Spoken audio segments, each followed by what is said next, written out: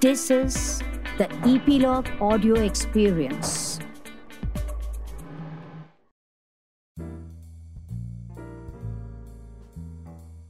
Film is clearly a sophisticated art, possibly the most important art of the 20th century, with a rather complex history of theory and practice, writes James Monaco in his book, How to Read a Film. So far in our podcast, The Artists, we have had filmmakers, writers, critics, programmers from some of the top film festivals, musicians, thinkers, defining their combinatorial skills. We at Metaphysical Lab have been striving to expand the realm of our podcast, which in turn gives a wider canvas to the understanding of our experiences. And also we have tied up with Epilogue Media, the podcasting network, so you can find us on their website, epiloguemedia.com/theartist. And of course, you can continue to listen to us on the platforms that you choose, from Apple Podcasts to Spotify to JioSaavn to Google Podcast. Everything is mentioned in the description. And of course, you can reach us on the WhatsApp number and our email ID. I'm your host Suchita, and I'm looking forward to a wonderful journey ahead with all of you. Thomas Alva Edison, prolific inventor, 1093 patents. He was deaf in one ear and barely could hear from another. And he began selling newspapers and candy on train when he was 13 years old. And he started making a weekly profit of $50. And that began his entrepreneurial journey that led to the formation of 14 companies, including General Electric. So do we need a business course or do we need a life course? Experiments and readings were his favorite hobby. He established an industrial research lab in 1876 that had a stock of every conceivable material, and hear me out on this, all kinds of screws, hair of humans, horses, cows, rabbits, goats, teeth of tortoise, shells of peacocks, tails, every conceivable material that the planet was made of was present in this lab. Talk about curiosity. Reminds me of Leonardo da Vinci, if you haven't read his biography by Walter Isaacson. As Wikipedia describes him, Edison had created the first industrial lab concerned with creating knowledge and then controlling its application, which is interesting. On his desk there was a placard on which was written a quote, "There is no expedient to which a man will not resort to avoid the real labor of thinking." That's a quote by Sir Joshua Reynolds. The first invention of Edison was the phonograph in the year 1877. And of course, we all know what a phonograph did. It recorded sound, it replayed sound. There's a very interesting clip of it available on the net if you can check it out. A little recording where Edison recites "Mary Had a Little Lamb" in the year 1929. So go check that out. So if phonograph was not there, you would not be able to listen to this podcast.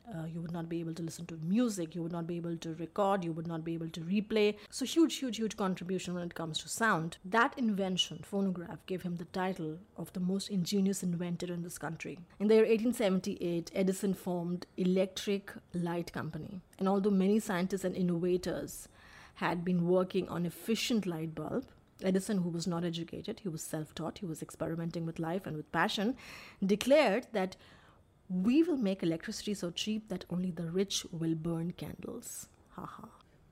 That is also when his patent for carbonized bamboo filament that could last for 1200 hours came through. So the bulb that we so easily light and the bulb that glitters with advertising campaigns has taken a lot of trials and a lot of errors and a lot of efforts. Edison formed Edison Botanical Research Corporation with Ford, that's Henry Ford and Harvey Firestone. So this was formed in Fort Myers in Florida, and I'm not sure if it still exists, but our listeners from Fort Myers, Florida, because the data shows that you should go and check it out if it still exists or not. There were 17,000 plant samples there, and as is mentioned on the website, under Edison's leadership, the corporation sought a source of rubber that could be grown and produced quickly in the US in the event of a foreign supply shortage. And after testing more than 17,000 plant samples, Edison eventually selected the golden rod as the most suitable. And this information is on the website edisonfordwinterestates.org. He designed and produced fluoroscope, a machine that uses X-rays to take radiographs. His assistant was exposed to poisonous dose of radiations during the experimentations and later died of exposure, and that really shook Edison, and he was totally distraught. His work was important to the development of the technology. He invented a highly sensitive device, the fascimeter, which measured infrared radiations because he wanted to measure the heat from the solar corona during the solar eclipse of July 29th, 1879. On August 9th, 1898, he received a patent for a two-way telegraph, which was a vastly improved version of telegraph which already existed. It was invented in 1840, but Edison took it to another level.